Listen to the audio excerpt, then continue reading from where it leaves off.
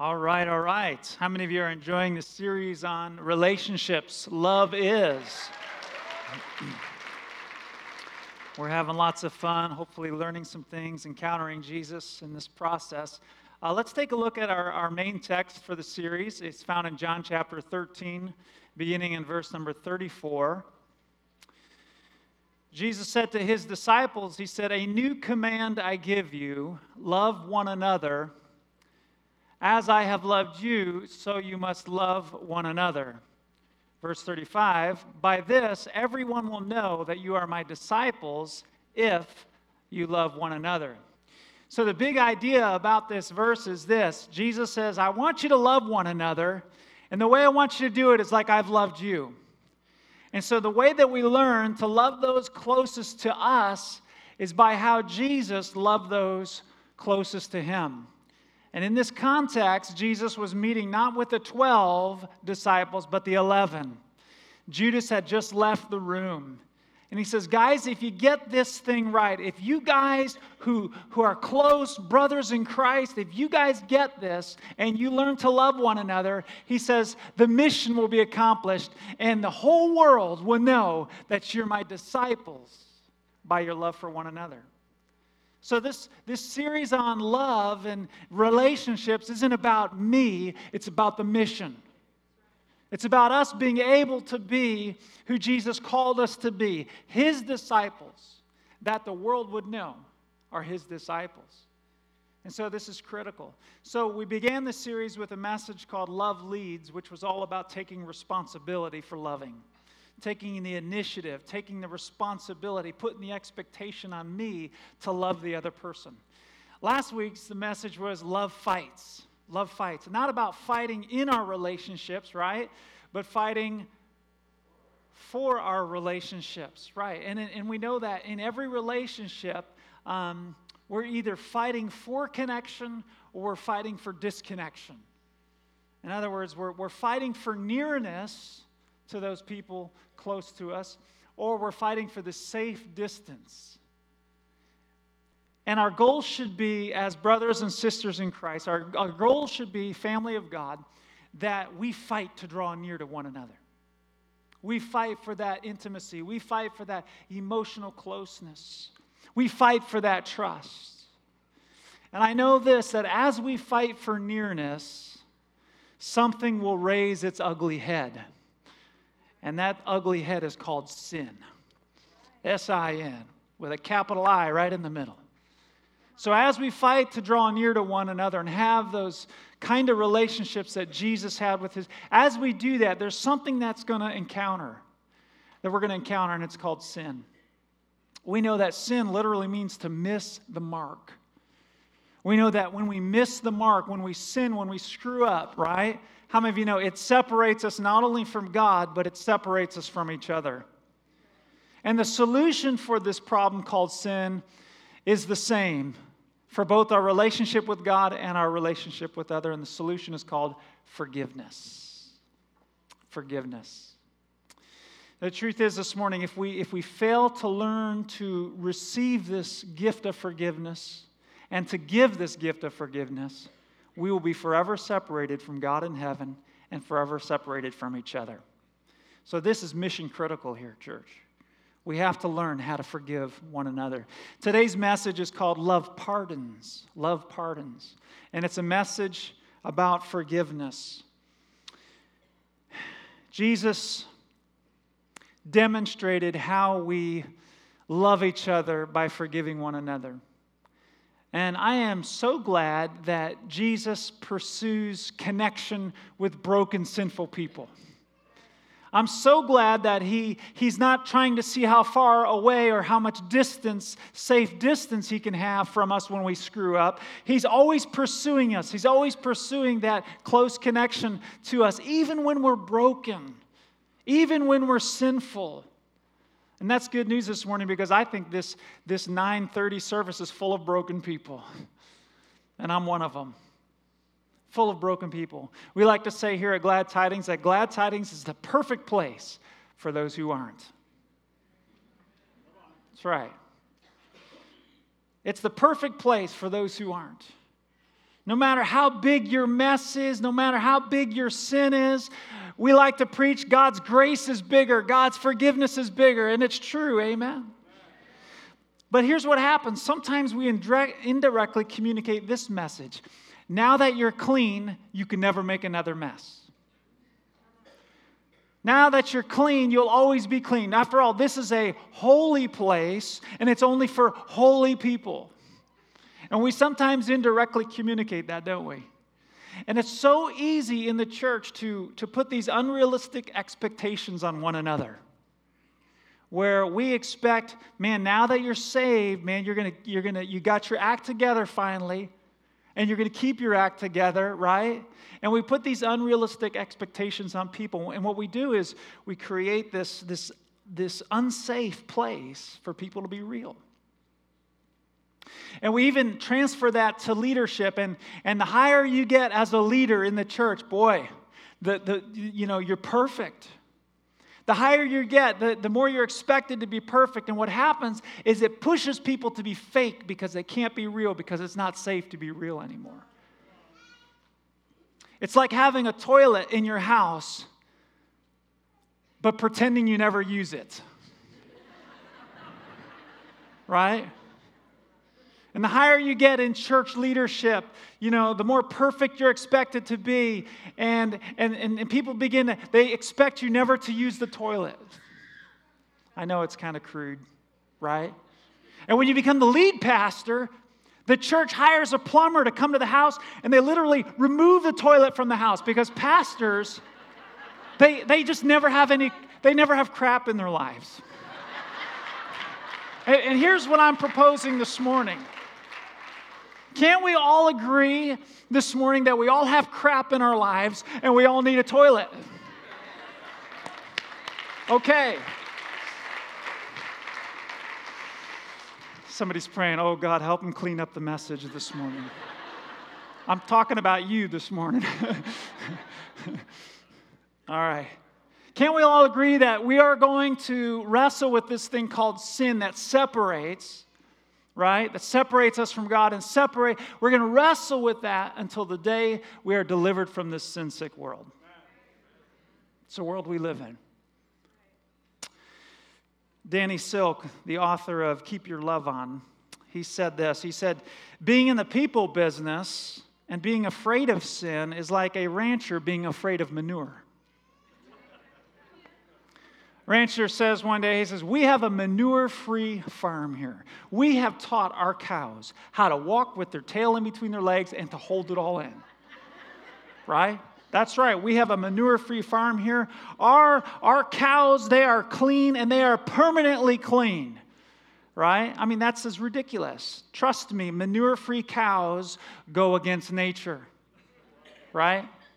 And what happens is one of those manure-free cows, right, suddenly one day goes kaboom.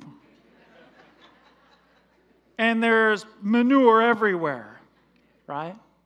And you see, sometimes that's what happens in the church. We have these unrealistic expectations on people, and when they go kaboom, we all freak out like something really strange just happened. Instead of embracing them as a real person and saying to them, hey, welcome to the ranch. It's a messy place sometimes, isn't it? Have you ever read the Bible? Full of people who were big messes and made big messes. And those messes would overflow and hurt a lot of people. And so this morning, you may be here and you may be hurt because of somebody's kaboom. Somebody exploded, right? And they exploded on you, and it got on you, and it's on you today, and it stinks because they exploded all over you. Are you with me this morning? Okay, maybe it happened this week. Maybe it was a friend who just, went kaboom, and people were kind of shocked. Where'd that come from? Well, we put unrealistic expectations. We expect people to live without a toilet in their lives. We expect people to hold it all in, right? And then when it finally comes out, it's like, where did that come from? Welcome to the human race this morning. And maybe you've been hurt in some way because of somebody's mess, and our challenge is to fight to still connect with that person. to fight for that nearness with that person that hurt us. Can I tell you this morning that God has never been afraid of manure? In fact, He came up with a brilliant plan for dealing with manure, and it's called forgiveness. And it's made possible to you this morning by the generous contribution of Jesus Christ and His death on the cross. Forgiveness is the solution towards sin. Jesus taught His disciples that the way that you receive this gift of forgiveness and the way that you give this gift of forgiveness is through prayer. It's through prayer. In Matthew's Gospel, chapter 6, verse number 12, Jesus teaching His disciples how to pray every day, and He said these words to them. He said, pray like this, and forgive us our debts as we also have forgiven our debtors. We don't use that word very often, except when it comes to finances, that word debt. But that word debt literally means what is owed. A debt is defined by what is owed. I owe somebody something, okay? Forgiveness simply means to cancel the debt. So when we pray, Father, forgive us our debts, we're asking Him to cancel what we owe Him. We're asking God, would you pardon, would you cancel the debt of righteousness that I owe you? How many of you know each one of us owe God a debt of righteousness? We are indebted to God. What do we owe Him? Righteousness and holiness. And it's this huge debt because I don't have the resources to pay God the righteousness that He deserves.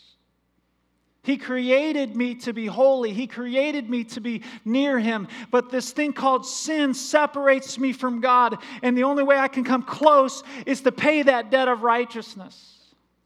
It's to live right, think right, do right. And I can't, it's such a huge debt, enormous, it's impossible, I can't do it. And the Father says, it's okay. Because there's somebody that I know who has paid your debt of righteousness. And His name is Jesus. And when Jesus died on the cross, what He did is, with His own blood, He paid the debt. He gave the Father the righteousness that He was looking for from you and I.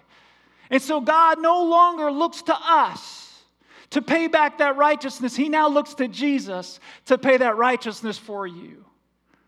And so when we say, Father, forgive me my debts, He says, I can do that. I can cancel out what you owe me because somebody has paid the debt for you. That's what it means to forgive. It means to cancel that debt. And when you forgive somebody what they owe you, what you're saying is, I cancel that debt. You don't owe me anything. You don't owe me an apology. You don't owe me an explanation. Nothing. That's what it means to forgive. Let me just talk just real short about what forgiveness is not, okay? I know I preached back in February and I preached on this theme, but let's look at it fresh this morning. Forgiveness is not, just a couple things. Forgiveness is not, it's not excusing behavior. It's not excusing that person's behavior. It's not pretending it never happened. Jesus forgave the woman at the well. He forgave the woman caught in adultery, right? He forgave her of her sin, but He didn't condone her sin. He didn't approve of her sin. Forgiveness is not excusing behavior. When you forgive another person, you're not turning them loose. You're turning them over to God. Big difference. You're not turning them loose like it never happened. Let's just pretend it never happened. No, it did happen. You're not turning them loose. You're simply turning them over to God, who knows how to deal with them rightly. How many of you know that's so true? You turn them over to God and say, God, you deal with this person, because if I handle them, there ain't going to be no person left at the end of the day. All right? God, he's yours. God, she's yours. God, you deal with this person because I don't know how to deal with them rightly. Forgiveness is also not reconciliation. Reconciliation requires two people, the participation of two people. To forgive somebody, they don't have to be involved. They don't have to be in the room. They don't have to be alive. You can forgive that person, like Jesus said, from your heart. You don't even have to forgive them from your mouth. It has to take place in your heart. It has to be real inside of here. So you may never, ever see that person. You may never have a conversation with that person that hurt you. It may not be possible. It may be possible. But you don't have to forgive them. If you're going to be reconciled to them, if there's going to be a building of trust, yes, you have to come back together. But we're talking about forgiveness this morning, not reconciliation. Jesus painted a vivid image of forgiveness in his parable about the ungrateful servant. Let me summarize this morning. A man owed his master a large sum of money. And it was not just small, it was huge. It would be like millions and millions of dollars today. Let's say you owed somebody $5 million. It'd be like that. And this man, he went to his master one day and he begged for mercy. He said, "Don't throw me in jail. Just give me some time and I'll pay this debt off." And the master understood that there's no way that this guy would ever be able to pay this debt. Didn't matter how many lifetimes he lived, he would never be able to pay off this huge debt. So the master showed mercy. And the master forgave this enormous debt. And the man left that day rejoicing, and he was free. And the first thing he did is he found somebody who owed him some money. But it was just this little bit of amount of money. But he went up to this man and he began to choke him and said, "I want you to pay me back right now. You owe me." And the man said, "Give me time and I'll pay you back." And the guy said, "No, I'm not going to give you any more time. You owe me and I want it now." And he had the man thrown in jail. Well, when the master who had forgiven the millions and millions of dollars heard about this, he called his servant in. And I want you to see what he said to his servant this morning. And this is found in Matthew chapter 18 and verse number 32 we're looking at. Matthew 18:32. And this is what the master said. The master called the servant in. He said, "You wicked servant." He said, "I canceled all that debt of yours." Why? You begged me to. Now, watch what he says. Next verse. "Shouldn't you have had mercy on your fellow servant, just as I had on you?" In anger, his master handed him over to the jailers to be tortured until he should pay back all he owed. That word tortured is what should come to our mind when we think about unforgiveness. To live with unforgiveness and bitterness in our hearts, it means that we will live a life of torture. Some translations say torment. Jesus said this in the last verse, verse number 35. He said this. Jesus said, "This is how my heavenly Father will treat each of you unless you forgive your brother from your hearts." I want you to do something this morning with me, just a little exercise. If you'll do this, close your eyes with me because I want you to imagine something with me. Close your eyes. Imagine you find yourself in a prison-like setting. And all around you are these prison cells, these prison doors, and you're standing there looking at this cell block, if you will, and you begin to notice the faces of people who have hurt you in the past.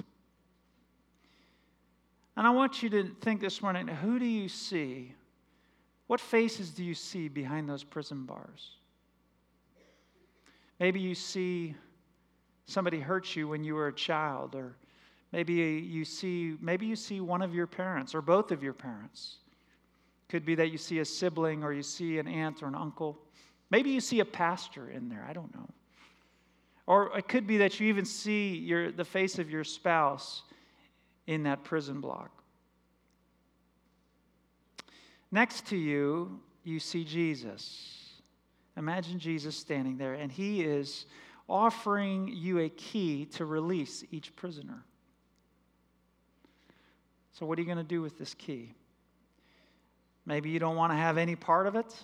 Maybe you're thinking, this person deserves what they're getting. The punishment is equal to the crime. Maybe there's some emotion that's building in your heart and you're thinking, I don't think I can let them go. I don't think they deserve to be let go.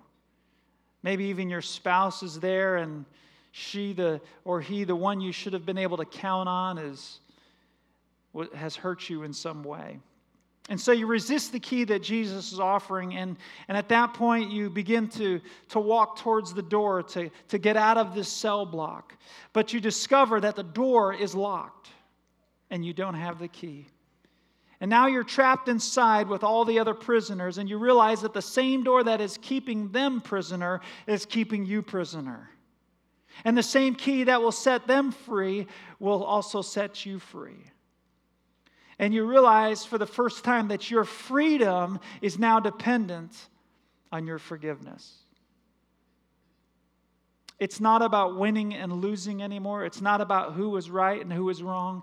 It's about freedom. It's about your freedom. Now I want you to open your eyes and look up at the screen. I want you to see Matthew chapter 6, verse 14. Matthew 6:14, Jesus said these powerful words. He said, "For if you forgive men when they sin against you, your heavenly Father will also forgive you. But if you do not forgive men their sins, your Father will not forgive your sins."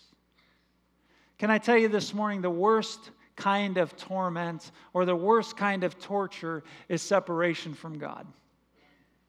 That's the worst kind of separate. That's the worst kind of torture. I call it solitary confinement.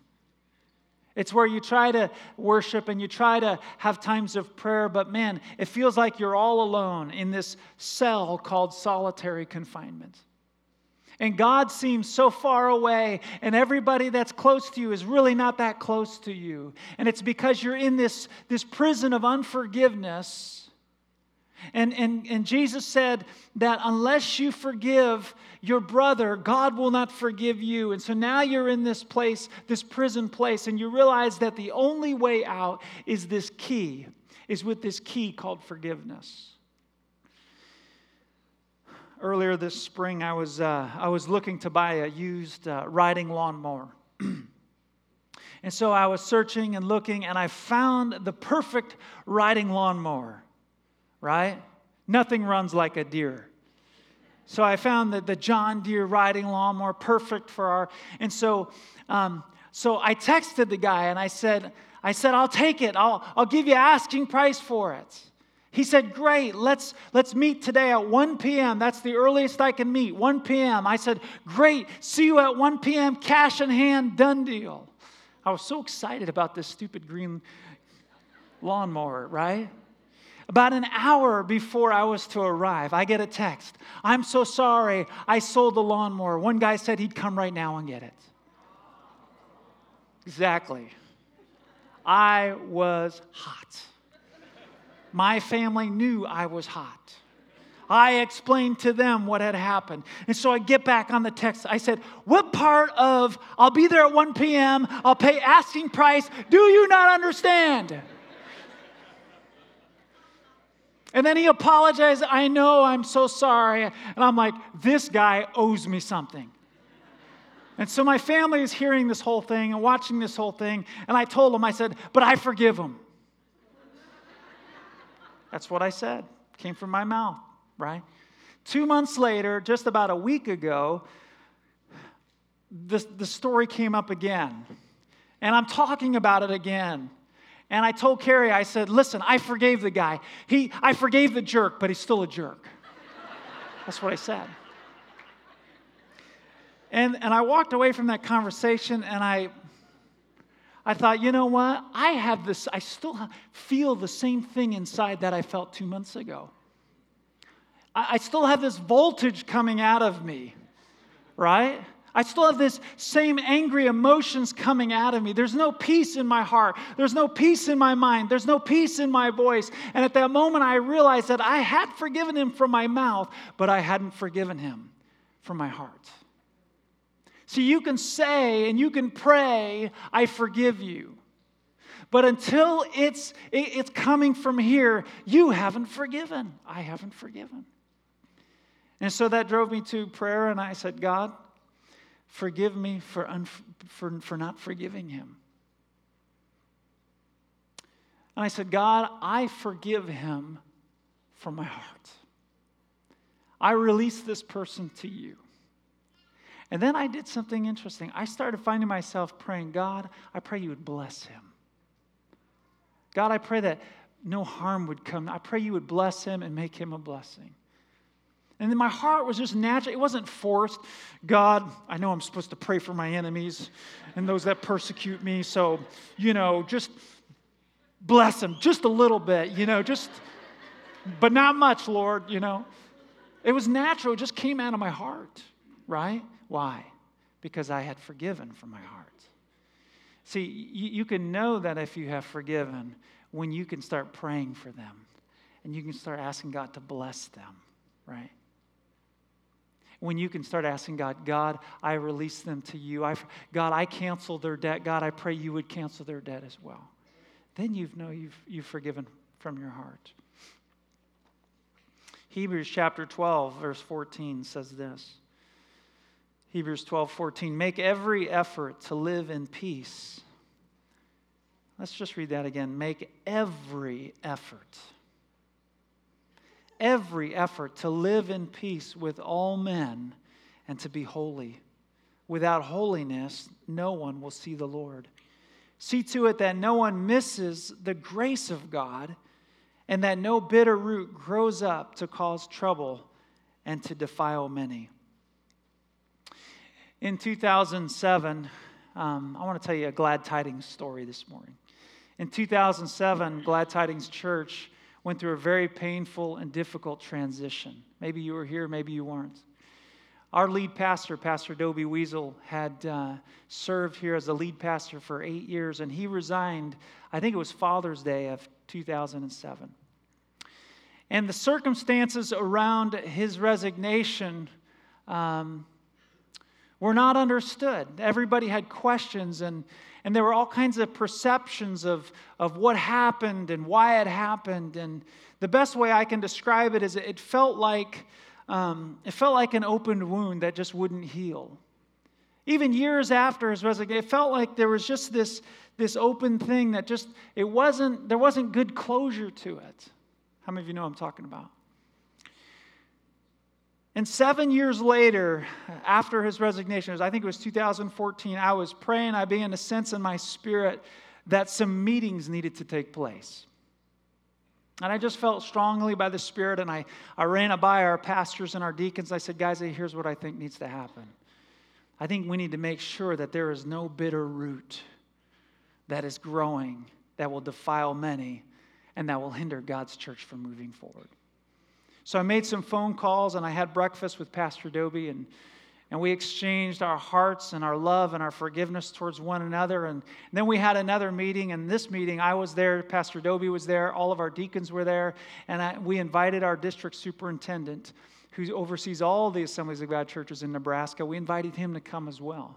Remember, love fights, and love also partners, right? Fights in prayer, fights in partnership.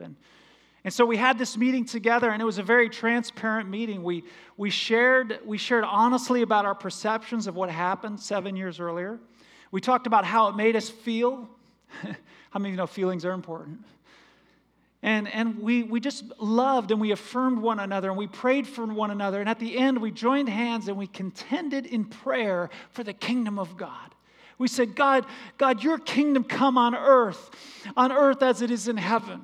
And we prayed that the gates of hell would not prevail against what God wants to do in Omaha, Nebraska. And we prayed that no bitter root would grow up and defile many.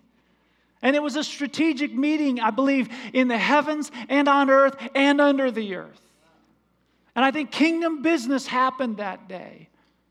And I'm just so proud of the courage that these men took to meet together and let's protect what God is doing. Amen? Let's protect what God is doing. After all that happened, I began to think, of the significance of what happened that day. It had been 7 years since the offense before we had that meeting. That was a long time. But I was reminded of 7 years in the Old Testament. Every 7 years in the Old Testament Jewish community, they would have what's called a sabbatical year. It was called the year of Jubilee. It was the year of jubilation. And during the year of Jubilee, here's what would happen. Everybody's debts would be canceled, and all slaves were set free in that 7th year. And I thought, that's what happened that day. We made sure that all debts were canceled, right? That all slaves, that all prisoners were set free. And it was a year of Jubilee. And I believe things happened in the Spirit that day that are going to continue to happen and cause God's church to move forward. So the important thing that we have to walk away with today is, okay, we realize how important forgiveness is.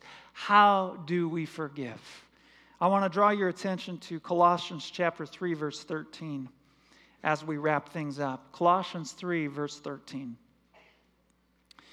The Bible says that we are to bear with each other. I don't like that word bear. Do we have to bear with each other? We do. Bear with each other and forgive whatever grievances you may have against one another. Forgive as the Lord forgave you. Forgive as the Lord forgave you. So now we're going back to John chapter 13, verse 34. As I have loved you, so you must love one another. As I have forgiven you, so you must forgive one another. How did Jesus forgive? One of my favorite verses that really succinctly describes how Jesus forgave is found in Luke chapter 23, verse number 34. It was on the cross that Jesus prayed this profound prayer, and this is what he said. He said, Father, forgive them, for they do not know what they are doing. Father, forgive them, for they do not know what they are doing. It's a tiny little verse, a tiny little prayer, but we learn 3 huge things about how to forgive. And the first thing that we learn about forgiveness from Jesus is that Jesus forgave his offenders not in person, but in prayer. Jesus forgave not in person, but in prayer. And he was on the cross and he was praying this prayer. And what we should take away from that is this. Don't try to go to the person that has offended you until you have first gone in prayer. Because when you go to the person before going to God, you are expecting them to deliver you from your torment when only God can do that. Don't put that unrealistic expectation out there that, oh, I've got to go to them and I got to bring up the offense and if they forgive me, I'll be free. No, you can't do that. You can't put that on them because they may never release you. They may never forgive you, right? And they may never acknowledge that they have done something wrong towards you and need to be forgiven. So don't put the expectation on the other person to deliver you from your torment. Put that expectation on God. And don't go to that person that you need to forgive and say, I forgive you for what you did. Because they may go, for what? I have people come to me more often than I'd like to admit, and they say, Pastor, I've been mad at you for 2 years. You said something, you did something, and I didn't know, And they come to me, and I just go, okay, I'm glad you and God worked that out. Be blessed. I'm sorry I hurt you, and I'm sorry I hurt you. I didn't realize I'd hurt you, But you don't need to go to another person for that forgiveness to take place in your life. Father, forgive them. You do it in prayer. You release them in prayer. The second thing that we can learn about forgiveness is that Jesus forgave his offenders while they were offending him. Right in the middle of the offense. He forgave them while he was still on the cross. It wasn't after the resurrection. It wasn't after everything was done and everything's okay. And, now we realize that we crucified the Son of God. We're so sorry. No, it was while he was on the cross, while he still felt the burn marks from the whips on his back. He still felt the pain of the thorns pushed into his head, and he got punched in the face, and he was still feeling all that pain. He still felt the pain of the nails in his hands and in his feet. And while he was still suffering, while he was still in that pain, he forgave them. And you may be in that place right now where you are feeling the pain of what somebody has done to you. Don't wait till the pain goes away. Don't wait years upon years. Learn from Jesus and know that right now in the midst of your pain, God will give you the power to forgive that person from your heart. The third thing that we learn from Jesus' little prayer here is that he forgave his offenders before they asked to be forgiven. He said, "For they do not know what they are doing." They do not know what they were doing. He forgave them while they were still blind to what they were doing. Can I tell you this morning that sin blinds us? Our sin blinds us to sin. I've said this before, and I like to say it because it really helps us understand that we are surrounded by blind people. Would you get offended if a blind person stepped on your foot? Would you get offended if a blind person stepped on your foot? Of course you wouldn't. You'd be like, well, they don't know what they're doing. They can't see. They're lost. They can't see. And we have to understand that when people hurt us, they are people who are blind. They don't always see what they're doing. Sin blinds us to what we're doing. And so we have to say, you know what? They're blind. They don't know what they're doing. I'm not going to get offended over that. Forgive them, Father. They don't know what they're doing. And you say, well, Pastor, they knew exactly what they were doing. And they said this, and they brought up that, and then this, and that, and this. And my thought on that is, have you ever been blind and done the same thing? Have you ever stepped on somebody's foot and you didn't intend to, you didn't know where you were going, you didn't see, right? I think we all have to admit that we all have some blind spots. We all have some blinders on. Jesus forgave his offenders, not in person, but in prayer. He forgave them while they were offending him. And he forgave them before they even asked to be forgiven. We're going to wrap it up this morning. You know, we can come to church and we can have a great worship service.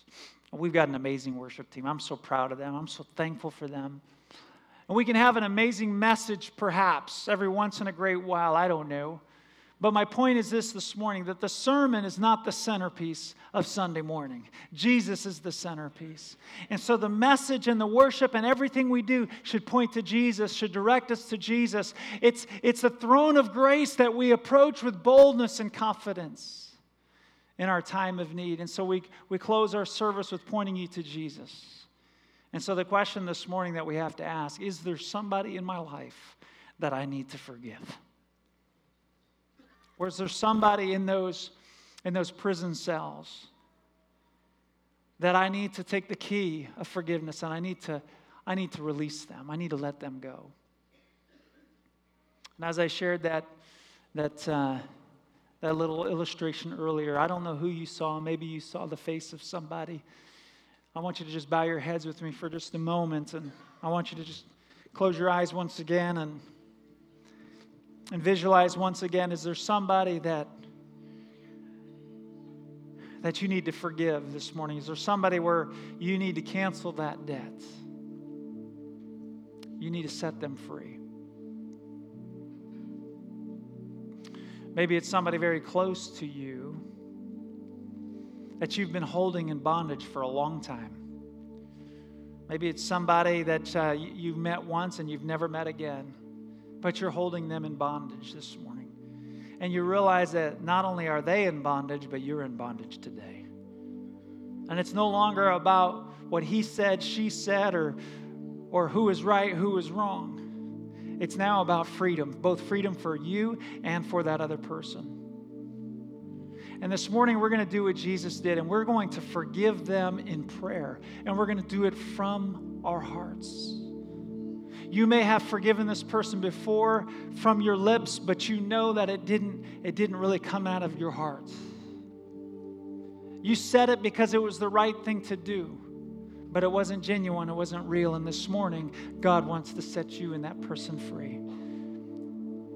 And if that's you this morning and there's somebody that you need to forgive from your heart, I'm not going to ask you to come to the front, but I'm going to ask you to stand right where you're at, and we're going to pray together. We're going to pray together. If there's somebody you need to forgive this morning, please stand to your feet, and we're going to pray together as a church. Stand right where you're at. I'm ready to forgive this person, from the depths of my heart. It's like the guy who cheated me on that lawnmower. I thought I had forgiven him, but I realized, man, there's still a lot of voltage inside of my heart towards this individual. Lord, forgive us first, we pray, for our unforgiveness. Forgive us, God, for holding this person in debt and in bondage. God, we say they did not know what they were doing. They were blind, God.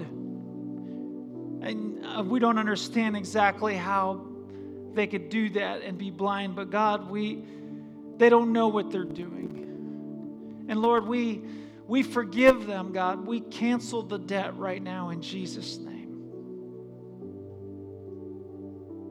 We hand this person over to you. And God, if they don't know you, we pray they would find you. And God, somehow we pray you would bless this person and cause them to be a blessing. We forgive them this morning from our heart as Christ forgave us. In Jesus' name. In Jesus' name. We let it go. We let it go. We let it go. We cancel the debt in Jesus' name.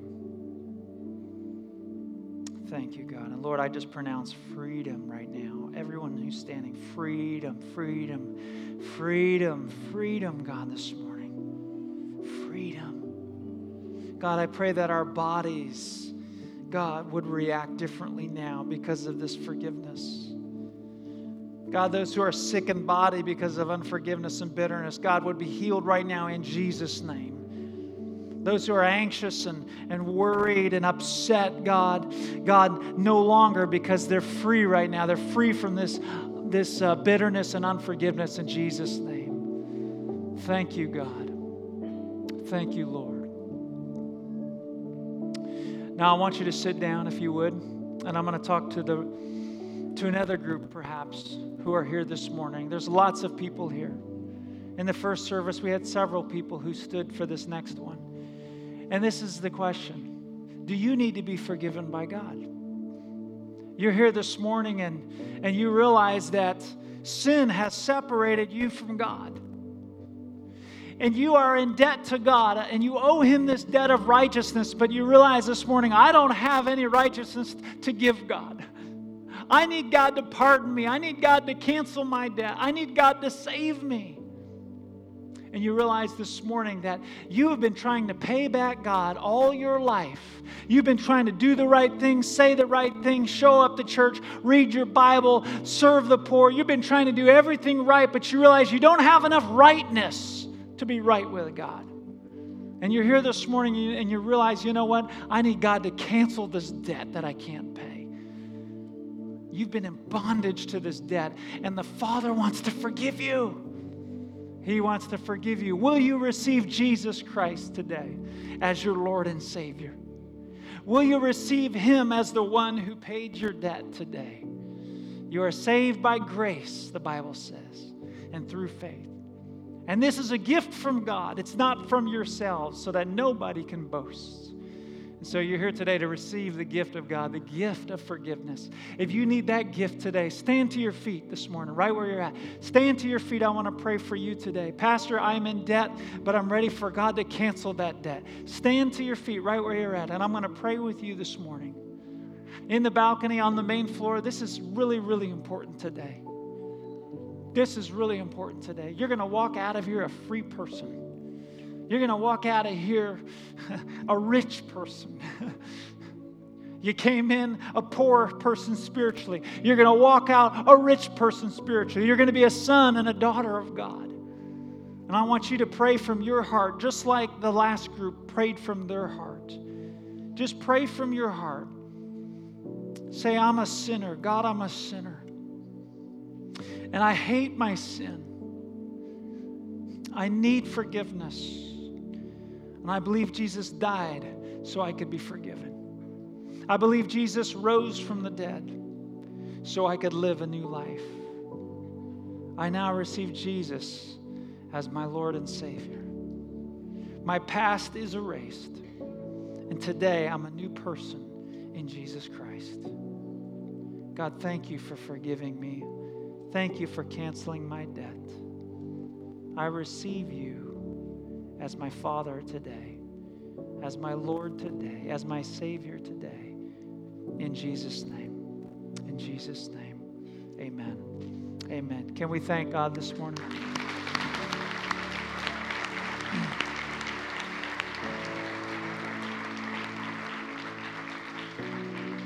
So there were probably about a dozen of you standing, and I want to just celebrate the courage that you took to stand and to pray today, that prayer. I love the fact that Jesus called his disciples publicly to come and to follow him. It wasn't this private agreement behind closed doors. It was very, very open. And it wasn't ever to embarrass anybody. It was just to see how serious people were about following Jesus. How fed up they were with their old life, wanting a new life. If you stood to your feet today, I'm going to encourage you, when the service concludes here in a moment, that you would just come down here. I'd love to shake your hand and see you eyeball to eyeball and just say, thank you. Thank you. Just celebrate with you now that you're a son or a daughter of God. Would you do that this morning? As we close, please come. I'd love to meet you. And then we got a gift we'd like to give you. It's a little book called Now What? Great little book about what to do now that you've been pardoned and your sins have been canceled out. Amen. Everybody stand to your feet this morning. God bless your church as they go. God, I pray that this freedom and forgiveness that we have received this morning, we would freely give in Jesus' name. Amen. Amen. Prayer workers are coming, and they're going to pray with those who would like prayer this morning. God bless you. If you prayed in that second service, in that second standing, please come and let's briefly meet today. God bless you.